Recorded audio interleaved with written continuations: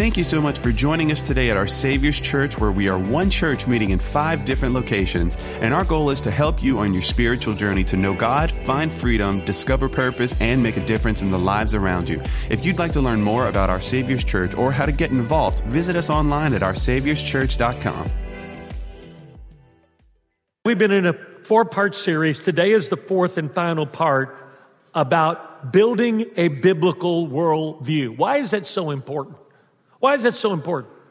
Because either you're going to make decisions based upon internal convictions you have from the Bible, or you're going to give in to the pressure of the world that surrounds you.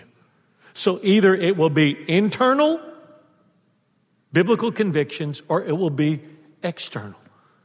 I was speaking to a lady last night who was 73 years old from Eunice, and we were talking about some of the subjects similar we're talking about today.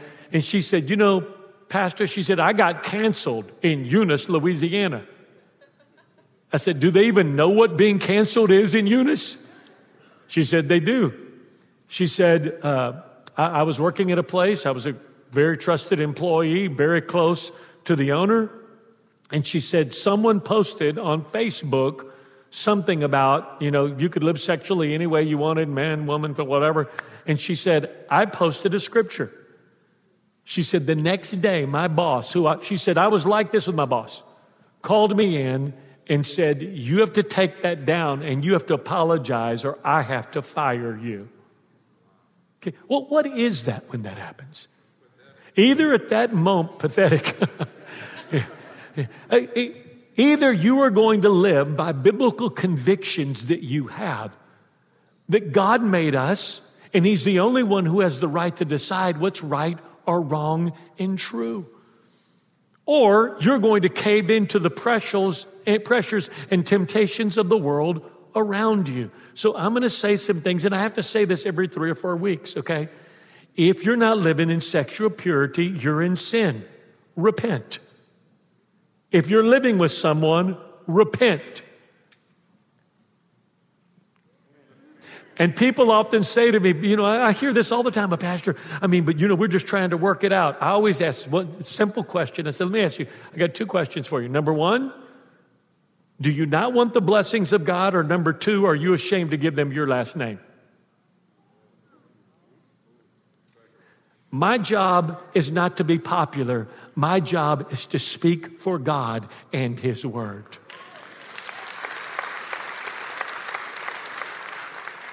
And so, you know, people often get upset with me about that. And you know what I tell them? It's very simple. How many of you are familiar with UPS? Okay? What can Brown do for you? Like, their job is to deliver a package to you. If you don't like the package, don't choke the UPS guy. My job is to deliver to you God's Word. Your job is to decide whether you want to live in chaos or you want to live in peace. If you want to walk under the blessing of God, which is like an umbrella that shields you and protects you and guards you throughout the storms of life, because storms come regardless of whether you believe this book or not. Remember, a worldview is the way that we see ourselves, one another, and everything that happens in our world. It's not just what we see, but it's also the way we see it. In this series, we've looked at 3 scenes so far. First, creation. The second part was redemption, Christ on the cross. Or creation, the fall. And then last week, redemption. Today, we're going to look at the final scene, the new creation. Let me ask you a question. Have you ever thought about this? What happens when the world ends? You know, people always ask this question. It's pretty funny. That's like, do you think this is the last generation? Do you? You're a pastor. Do you think this is the last generation? Because people have been saying that for years. Do you believe that? But look right here and listen carefully. It's your last generation. There's only one per person, child. So whether it's the last generation or not, it's your last generation. It's your last generation. So what happens at the end of time? Okay, to put it in UL baseball terms, what happens when the game's over? What happens when all the players are taken off of the field? And let me share something with you to help you. Putin is not going to destroy the world. He got issues. I mean, imagine that. Your name is Putin. You have been beat up since first grade. What's your name? Putin. I mean, he got beat up at play time. He got beat up at lunchtime. You don't know this. If you were at least as old as me, before that, they went, Gorbachev is going to destroy the world. And then before that, and you can go back, leader after leader after leader was Fidel Castro was going to fire all of these different people. There is one person that would decide when all of this play is over and when all of this story ends, and he's the one that began it, and he's the only one that can decide when it ends. He's the only one. So now, I want to answer that question. What happens when it's all over? Why is this so important? Because how it ends determines what you should be doing right now. It determines if you actually believe it ends the way that God says it ends, whether you live by these convictions inside. Do you know why I live by the truths of this word? I know you go, because you're a preacher and you wouldn't have a job if you did. No, they're doctors that smoke. They're dentists with bad teeth. No, that's not true.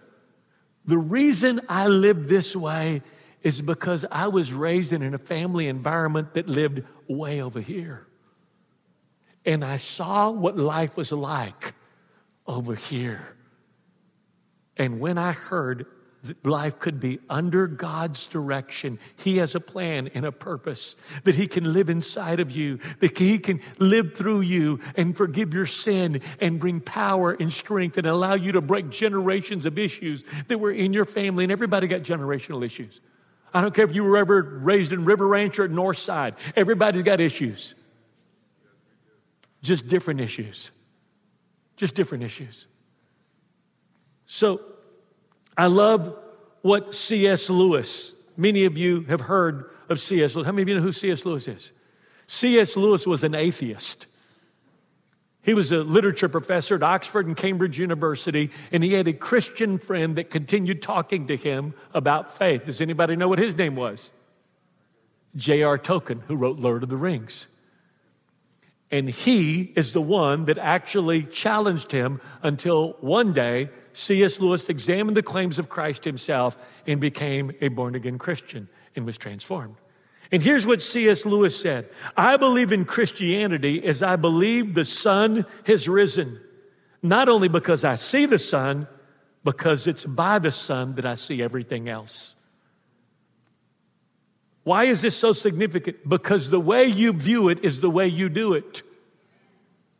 The way you view life is the way that ultimately you're going to do life. In other words, Christianity helps me see things as they really, really are. The title of today's lesson is "The Best Is Yet to Come." Today we're going to begin at the first book in the Bible, the book of Genesis, and then we're going to fast forward to the end, to the book of Revelation, the last book in the Bible. Let me begin by recapping what we've learned. In the first message, we learned that God created everything and said, it is good, and it was good. Actually, the last thing that He created was woman, and He said it was very good. And all the men said, that's what I'm talking about. That's what I'm talking about. Come on, I'm trying to sow you a little seed for tonight. The second message, we learned about the fall, of what went wrong when Adam and Eve ate of the forbidden fruit. The Garden of Eden was the first place where God walked with man, but it was also the first place where man walked away from God. And when Adam sinned, there was a major consequence for him and all of the human race. The Apostle Paul says this, that sin entered in the world through one man, and death through sin. And to this very day, sin and death and destruction are the norm in the world. Can I tell you something that we forget? We were created to live forever. You know that song, I'm going to live forever. You were actually created to live. I did a funeral this week for someone 88 years old. Do you know people cried? How can you cry when a guy lived to be 88? Do you know why? Because innately in the heart of man, we know we were created to live forever. But something happened. What happened? Let's read the story. And the Lord God made man, Adam, and for his wife, he made them skins of garment, and he clothed them. And the Lord God said, behold, the man has become like one of us, knowing good from evil. Do you know what happened? God put a tree in the middle of the garden, and he told them not to eat of it. It was called the tree of the knowledge of. Now, people have often asked me this question, Pastor, does God know everything? What's the answer to that? Well, then, if God knows everything, why would he put a tree in the middle of the garden and call it the tree of the knowledge of good and evil and then tell them not to eat of it? If he created it, then he knew they were going to eat of it, so why did he put it there? How many of you know that's a good question? How many of you would like the answer? Come back next week, and I'll share that with you now. Do you know why? Because there is no love without choice. Do you know that right next to that tree was another tree that was called the tree of life? It was called the tree of life. In other words, not only could they have not eaten of this tree, they could have eaten of the tree of life, and whoever ate of that tree made them live forever. So when God put Adam and Eve out of the garden, because once they ate of the tree, the first thing they realized is they were naked. And so they started to hide, and fear and guilt and shame came. And do you know what they covered themselves with? Does anybody know? Has anybody here ever touched a fig leaf? You know what it feels like? Sandpaper. Can you imagine a sandpaper bikini or thong? So they had sandpaper. Now remember, that's paint. That was before Boudreaux's was invented. Those of you, how many of you know when I say Boudreaux's what I'm talking about? How many of you don't have a clue what I'm talking about? Raise your hand. Okay, it's Boudreaux's butt paste. It's what you put on children for rash. This is before that was ever invented. So when God saw them there like that, do you know what he did? He had to put them out of the garden, because if he didn't put them out of the garden, then they'd eat of the tree of life and they'd live in their sinful, fallen state forever. And so God did something. He killed animals. And do you know what he did with those animals? He killed them. He shed their blood and then gave Adam and Eve fur. Don't tell Peter that. The first person that killed animals was God. And he put fur on them because of the pain. Look at me. Look at me. It is painful to hide. It is painful to live with fear and guilt and shame controlling your life. You do need medication. You are filled with anxiety. You are depressed. You do need something to calm your nerves, because God never created you to live in a state that was at enmity against him and others. And that's why people that do that need medication and drugs even to survive. It's true. We have a generation of kids that are hooked on weed. We do. Don't act like you'll never smoked a little weed. Okay, I know some of you know I don't do that. You usually eat brownies and gummies. I got it. Okay, but do you know why? You talk to them, you go, why do you do that? It's to deal with guilt. It's to deal with anxiety. It's to deal with fear. Because a natural consequence of me living separated from God is fear and guilt and shame. We translate that into depression and anxiety. And those are the leading medical assessments today of an entire generation. They're guilty. They're guilty. And so man sinned, and God covered man's nakedness. And then he put him out of the Garden of Eden so that he wouldn't eat that tree of life and live forever. But there's hope. Before they were cast out of the garden, and God covered them in their nakedness. The Bible says this. It tells us without the shedding of blood, there is no forgiveness of sins. When God killed those animals and shed their blood to cover, man, that was the first picture of what he would do to sacrifice his son and for him to shed his blood on the cross to forgive our sins. It was a picture of redemption because Hebrews tells us without the shedding of blood, there is no forgiveness of sins. Romans 3:25 says this, God put forward his son Jesus as a sacrifice of what? Read out loud. Atonement by his blood. Do you know what atonement means? They're going to put it up on the screen. At one moment. He did that so that we could come back and have a place of being one with God. Adam was driven away from the tree of life because he ate of the tree of life. He was driven away because he ate of the tree of the knowledge of good and evil so that he wouldn't eat of the tree of life. So why was it called the tree of the knowledge of good and evil? How many of you have children? Come on, claim them. They're in the nursery. They got your name. Okay. Do you know, how many have ever looked at your children and said, don't go out and party? What'd the rest of you tell them? It's kind of scary. Okay, how many of you don't get drunk? Okay, good. Now we're getting someplace, all right? Hey, don't run with bad people. Okay? Don't be sexually immoral. Okay? Well, why did you tell them that?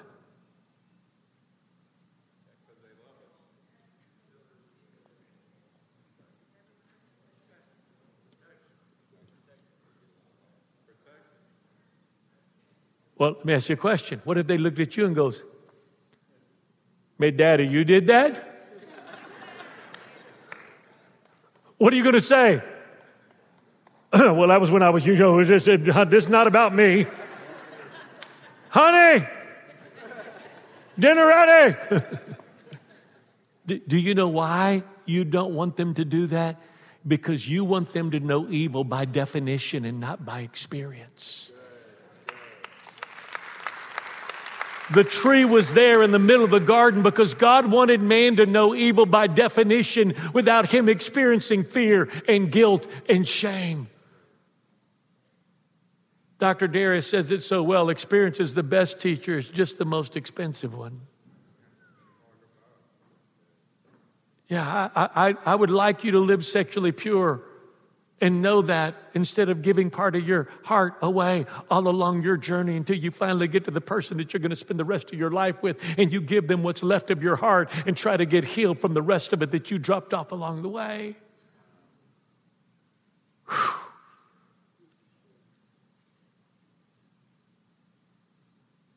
You know, for 25 years, I spoke on sexual purity to 2 million students in public schools. And in all of that hearing, I have probably heard no less than 10,000 one-on-one stories of when people lost their purity. From the molestations to the abuse. I've literally 10,000 stories in a 25-year period. Girls, guys, young, old, all of them. Look at me. I have never yet, not yet, heard once one of them come and go, "You know, Pastor, I'm so glad I lost my virginity when I was in 9th grade. It was the highlight moment of my life."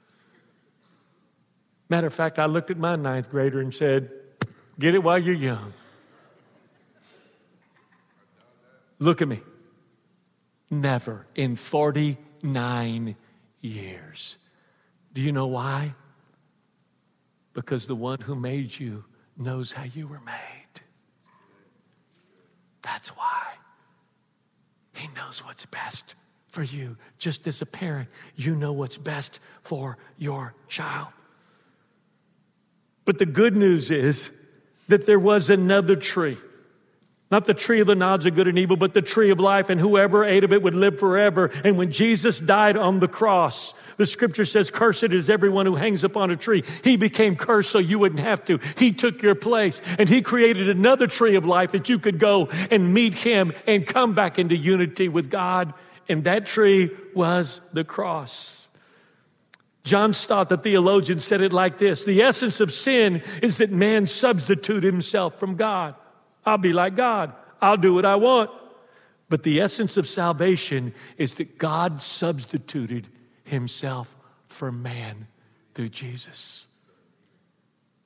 We are saved as born-again children of God from the penalty of sin. And ultimately, we're saved for the presence of God.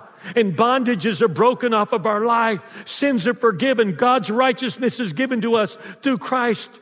And our relationship with God is restored. We have a new status. What's your new status? Therefore, if anyone is in Christ, he is a... Say it loud. Say it loud.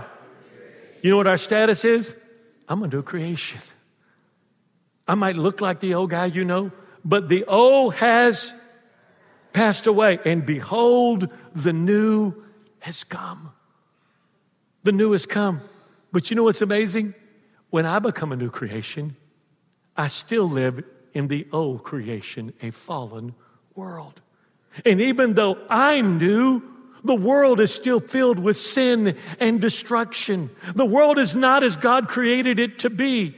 There's still sin, sickness, setbacks, cancer, car wrecks, calamity, and all that is normal to this fallen world. And even on our best day, we still know the world is not right.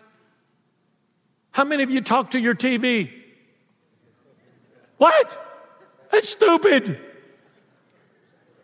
That's a man. That's a what? We don't even know what a bathroom is. We don't even know what a man is. We don't even know what a woman. We don't even know what. How many of you talk to your TV? Come on.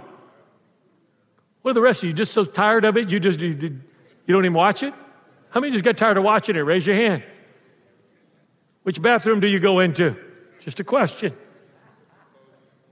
Although we are redeemed, the world around us is still fallen, and we know for a fact that it's not right. Something inside of us says it's still not right. Listen to what Paul says. For I consider the sufferings of this present time not worthy to be compared with the glory that one day is going to be revealed to us. For creation, that means the world, waits and eagerly longs for the revealing of... I don't stutter, I'm waiting. For the creation was subjected to futility through thorns and thistles, accompanied with work and the pain of childbirth for women, not willingly, but because of him who subjected it. In other words, when Adam and Eve fell, all of creation fell. The world's never been what God wanted it to be since the fall. And that anxiety you feel, that stress you feel when you look at things going on in the world and go, what are they thinking? This is not right. Why are they doing this? Why are they saying this? Why are people acting this way? This isn't right. That same thing that you feel as a new creation in Christ as you look at a fallen world is the same thing the world is doing. It's going, when will it be what God created it to be in the very beginning? All of creation. As a matter of fact, the Bible says during that time, the lamb is going to lay down with the lion. Apparently, there'll be no more hunting. I'm trying to think about heaven without hunting. I haven't thought that through yet completely. But here's what we can look forward to as believers when we die. When we die. And then when we die, we know we're going to heaven. But sometimes I've not done a good job as a pastor telling you what happens after the world ends. Okay, after the world ends. Yes, I want you to go to heaven. Let me ask a question. How many of you want to go to heaven? Where do the rest of you want to go? Just asking. How many of you remember the TV show Extreme Home Makeover? Remember when Ty would show up at your door? Okay, and this was before he had his lawn series and patio series, the Ty Pennington series.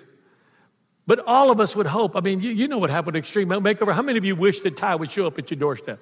How many of you he never did? Okay. So here's what would happen in Extreme Home Makeover. Someone would write and they would recommend some family. Maybe someone had lost someone for cancer, or a single mama who was struggling to raise 3 or 4 children, lost her husband, or, some kind of tragic event. And they would recommend this family. And then all of a sudden, Ty Pennington would show up along with Sears and a bunch of free stuff. And he would show up and he would say, Mary, you have been chosen. We've seen what's going on in your family. We know about the loss you've walked through. We know about the difficulties. And what we're going to do is we're going to send you to Sandestin, Florida for 3 weeks, you and your family. And you're going to live on the beach for 3 weeks. But don't get used to that, because then you're going to come back. And when you come back, you're going to have a brand new home.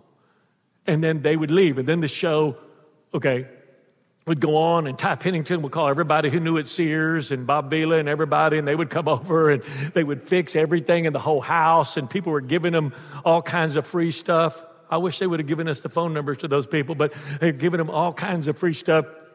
And then 3 weeks later, the family comes back, and what's in front of the house? A big bus, and it's a picture of the house as it was. Okay?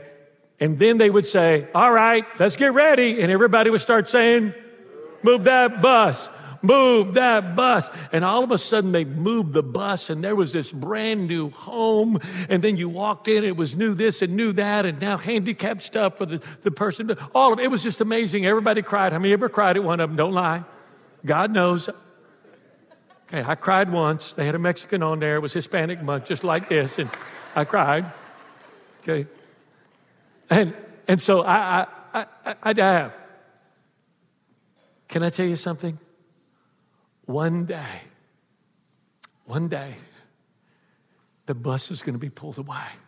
And there is going to be a new heaven and a new earth. And those of us that are in heaven are going to be brought down from heaven right back here to earth. And the earth is going to be what God intended it to be. And you are a new creation. But now the world itself will be the Garden of Eden all over again, as God intended.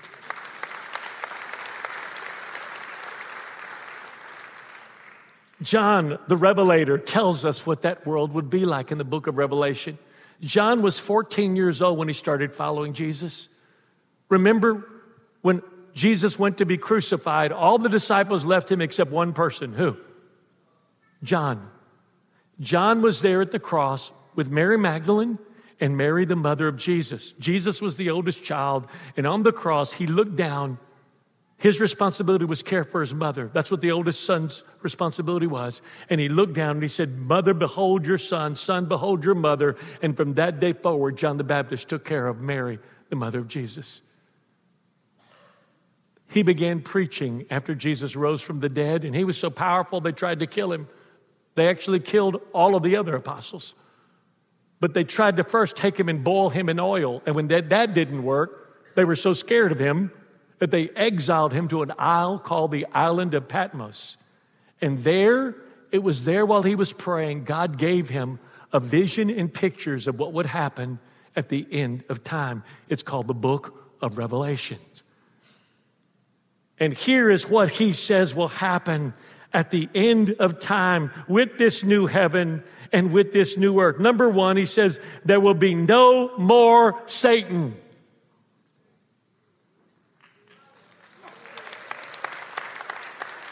Hopefully you're not mad about that. Some of you are like, really?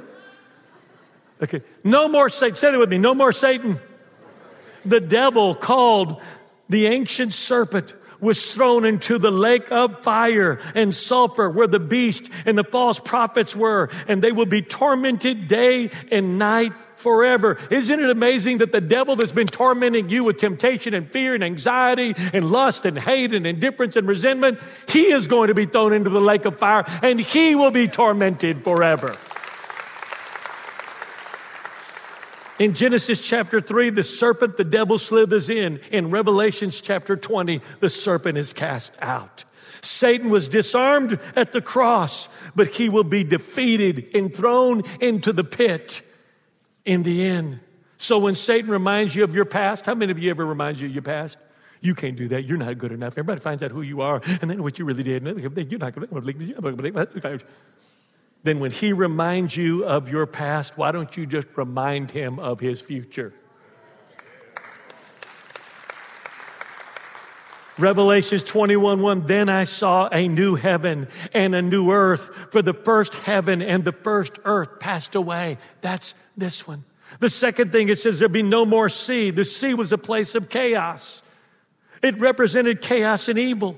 In the new heaven and new earth, there will be no more disaster, no more deception, no more destruction, no more devastation, no more wars, no more battles, no more bloodshed, no more hatred. It will all be gone. Third, he says that there'll be no more separation from God. No more separation from God. He says, and I saw a holy city, a new Jerusalem coming down from heaven, from God, prepared as a bride adorned for her husband. And I heard a loud voice from the throne saying, behold, the dwelling place of is with man. He will dwell with them, and they will be his people, and God himself will be their God. They'll be their God. How many of you have ever wanted to be close to God? Come on. I want to practice a little exercise just a moment. Close your eyes a moment. I want you to think of the moment that you were closest to God in your whole life. You just felt, I remember that time. Okay, now look at me. That was one moment. Now, I asked earlier, how many of you, when you die, you want to go to heaven? Okay, how many of you would like to go today? I asked that at a funeral this last week. How many of you like to go to heaven? Everybody raised their hand. I said, how many like to go today? One person on the left-hand side raised their hand. I think they didn't know what the question was. They just wanted to be sure that they weren't wrong. And you know what I said to them? Do you know why all of you didn't raise your hand like you did the first time? Because you don't know how good the life to come really is. Do you know that science has finally caught up with the scripture? Yeah, it has. Science has finally caught up with this book. What do you mean, Pastor? What happens when you die? And how can you know for sure? How many of you would like to know, if you knew exactly what would happen when you die, you would like to know for sure? I'm going to tell you how you can know for absolute 100% sure. Go to YouTube and type in these words, Harvard neurologist dies and goes to heaven. And you will watch a Harvard neurologist, that's a brain surgeon, who died. He shows the graph of him being brain dead. And he begins to talk about what happened. And right after that, you'll get three other physicians. One was dead for 45 minutes, drowned in a kayak accident. There's three or four, all physicians, all died. And all of them talk about what happened when they died. And then you know what they told them? The moment came with each one of them where they said, you have to go. You have to go back. And you know what every one of them said? Yeah, I need to go back and have another six-pack. That last Bud Light I've been wanting to have. That last reefer, I just need that last toke.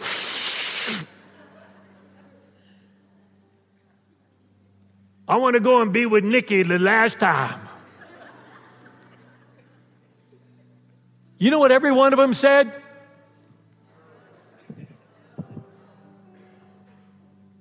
Let me tell you what they said, and I'll quote different ones of them. One of them said this, there's no experience I've ever had when I was alive that was as good as heaven being dead. You know why? Because there becomes no more separation from God.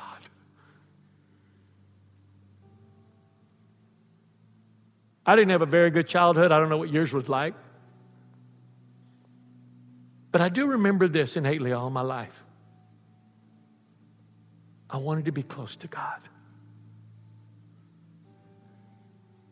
I wanted to be close to God. Even when I was doing stupid stuff. So ashamed I don't even want to tell you what it was. I can remember a night going, God, don't let me die this way. I want to be close to you. don't want to be separated. Innately, I knew I was created to be in a relationship with God. So do you. In this new earth, God will dwell with us again, and there will be no more separation.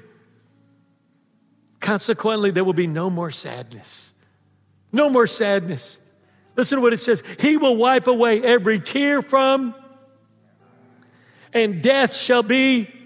That means no fear, no guilt, no shame.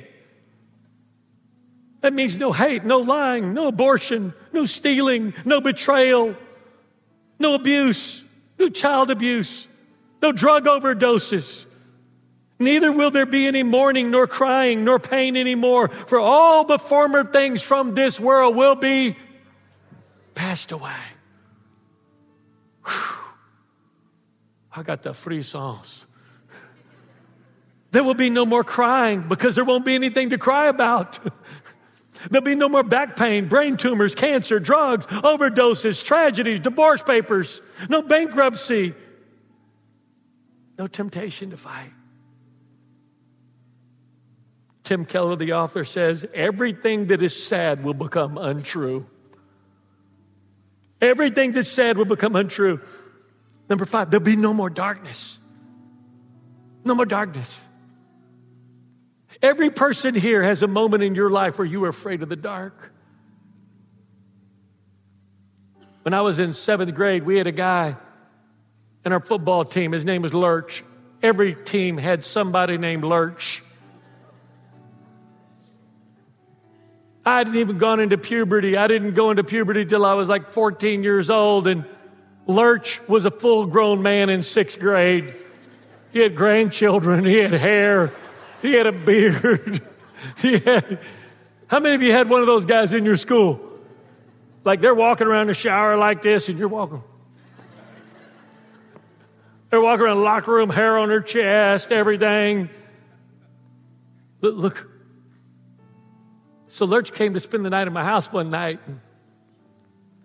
7th grade, and we were going to bed, and we got ready to go to bed, and I was feeling safe because Lurch was next to me. Got ready to turn off the light. He goes, "Hey, Jacob." And I said, "Yeah." He said, "Would you mind leaving the light on?" I said, "Why, Lurch?" He said, "I'm afraid of the dark." We've all been afraid of the dark at one point or another in our life. All of us have. Listen to what it says. And I saw no temple, no church in that city, for its temple is the Lord God, the Almighty, and the Lamb of God.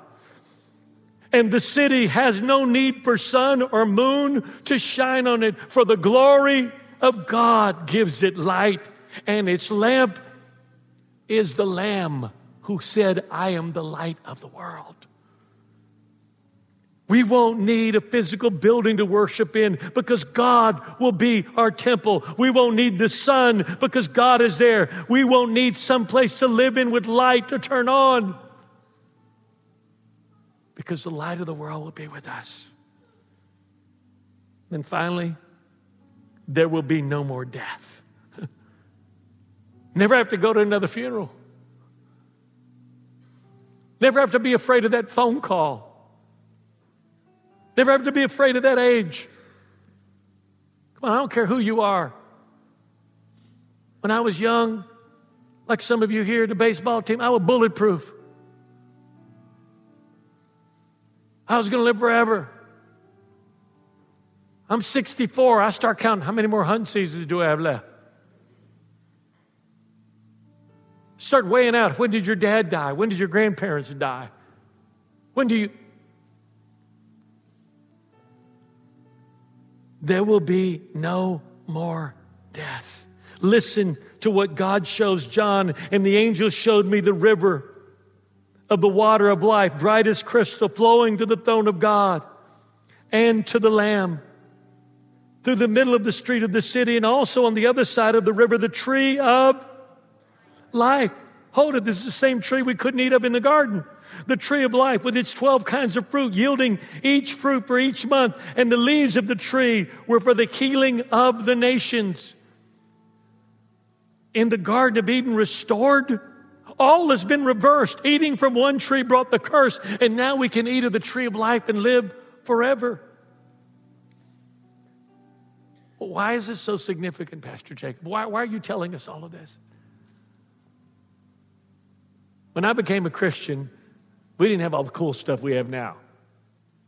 Like some of you know, like if you came from the Catholic Church and you never been in another church like ours or maybe an old Baptist church, you know, you see lights and you see cool things on the screen and LED screen. And like when I went to church, we had hymn books. How many remember that? Okay. And then when we got really cool, we got an overhead projector. Like you had it going on if you had an overhead projector.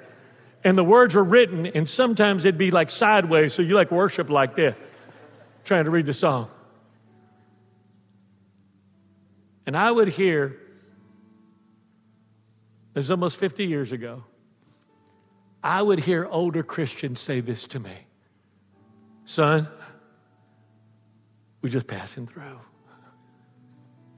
We're just passing through. What do you mean? Sir, this world is not our home. We're just passing through. All of this is going to pass away. We're just passing through. So look at me, child of God. We're just passing through. We're just passing through. There is a new heaven and a new earth that is coming even after we go to heaven. And it's going to be what God intended and created from the very beginning. And God will redeem everything that was stolen away for you and me. That is the promise we have. Why is that so important? The greatest thing I do for my family is remain like this. I'm always amazed at college and professional sports, and I've been around it a lot. Y'all know I was chaplain for the Saints, coach for all that stuff. And I'm always amazed as the coaches that will look at players and go, keep your cool, stay calm. And then you make a mistake, their veins are sticking out about 14 feet. They're going,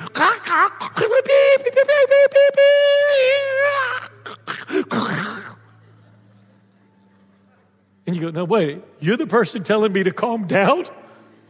You're the person telling me to. So I think the greatest thing that I do for my family is remain just like this. And do you know how you remain just like this in a world where the stock market's falling, morals are falling, Biden is president? Look at me. Don't Trump was president before him. Okay, I know you Biden president, you're like, Trump. Still the same jacked up world. You can't blame that on a political party, although you need to vote right. You can't blame that on a political party. That's the sin nature of man. But when you build on the fact that nothing around here is eternal, it's all temporary, only this is, then when the world is doing this and this, you remain just like this. You remain just like this. Because heaven and earth will pass away, but this word will never pass away. It will bring to pass all of the things we talked about when all of this we see is gone away. When all of it's gone away. Right now in moments like this, you know why moments like this are so powerful? Because truth speaks for itself. It speaks for itself. For every born-again child of God, there is something innately inside of you going, that's true, that's right, yes. It is. Look at me, church. The greatest gift I could give to you is to teach you to build your life on this book and to love it and to read it and to live by it. Because if you do, when the world has come and gone, that which you built on will remain unwavering and unshaking. Yeah.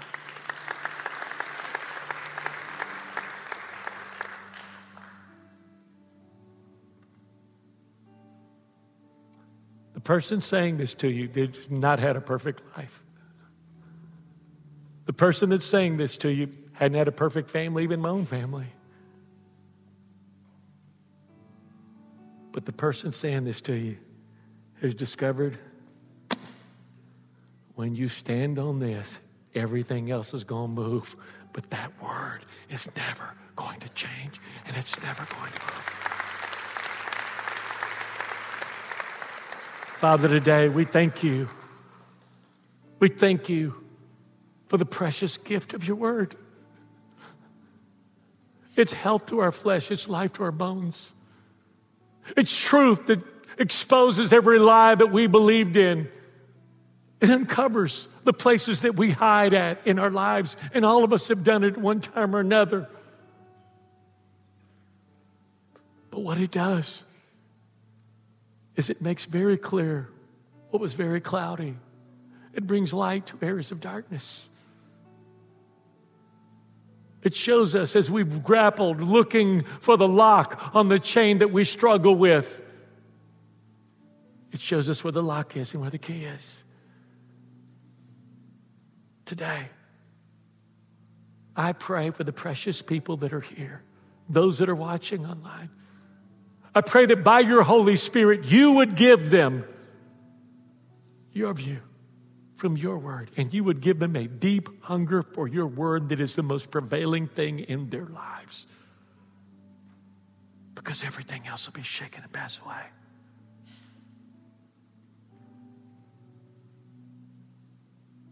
In Jesus' name, with every head bowed and every eye closed, I want to ask you the most important question of your whole life. Jesus said, unless a man or woman was born again, you wouldn't see the kingdom of heaven. Jesus said, unless a man or woman is born again, you won't enter into the kingdom of heaven. You say, Pastor, what does that mean? I've been Christian, I've been baptized, I've joined the church. Those are all great things. But what Jesus said is, in John 3:3, unless you're born again, you won't see the kingdom of heaven. Unless you're born again, you won't enter into the kingdom of heaven. What was he saying? Every person born since Adam and Eve has lived with the result of Adam and Eve eating of that tree. We have all been born spiritually dead. Mother Teresa was born spiritually dead. Billy Graham was born spiritually dead. Every one of us were born spiritually dead. And we can't come into one relationship with God until we surrender to Him to be born again. How does that happen, Pastor? It's as easy as ABC. A, admit that you're a sinner. B, believe that Jesus Christ became your sin bearer. And He died for your sin so you wouldn't have to die with your sin. Somebody will die for your sin. Either He did or you will. And C, confess Christ as your Lord and Savior as you turn away from sin to be born again. The moment you do that, the old you dies and a new one is resurrected just as Jesus was resurrected. Have you been born again? It only happens once, just like the day you were born. So if you're here and you say, Pastor, I believe in God and I believe in Jesus, but I've never prayed to be born again. Would you pray for me today, Pastor? Today, that's what I want. I know it's what I need. I know God is talking to me. You've been speaking, but I've been hearing another voice. I know it's God talking to me. If that's you, if today you want to pray to be born again, remember it only happens once, just like the day you were born. I'm going to count to 3 in just a moment, and on the count of 3, I'm going to ask you to raise your hand. Just raise it up real high and put it back down. And by doing that, you're simply saying, Pastor, pray for me. Today, I want to surrender to Christ. Today, I want to be born again. Today, I want to turn away from sin through repentance and turn completely to God. 1, God brought you here. Nothing is ever an accident. 2, even the circumstances that led up to this week the things you've wrestled with over the last few days. All of them was God speaking to you to bring you to this moment, to surrender, to be born again. And now if that's you, when I say 3, I want you to raise your hand. 3, raise your hand high. Pastor, pray for me. Come on, you're just saying, Pastor, pray for me. I want to be, raise it high. 1, 2, 3, 4, 5, 6, 7, 8, 9, 10, 11, 12, 13, 14, 15, 16, 17, 18, 19. Anywhere else? 20, 21. You could put your hands down. Last 10 seconds. Pastor, I didn't raise my hand with these 21, but I should have. My heart's about to beat out of my chest. I know this is what I need. I know it. I didn't raise my hand because I was afraid, but I know it's what I need. If you've already raised your hand, don't raise it. But if you didn't and know you should have, raise it and wave it at me 1 second so I can see you. Okay, 22.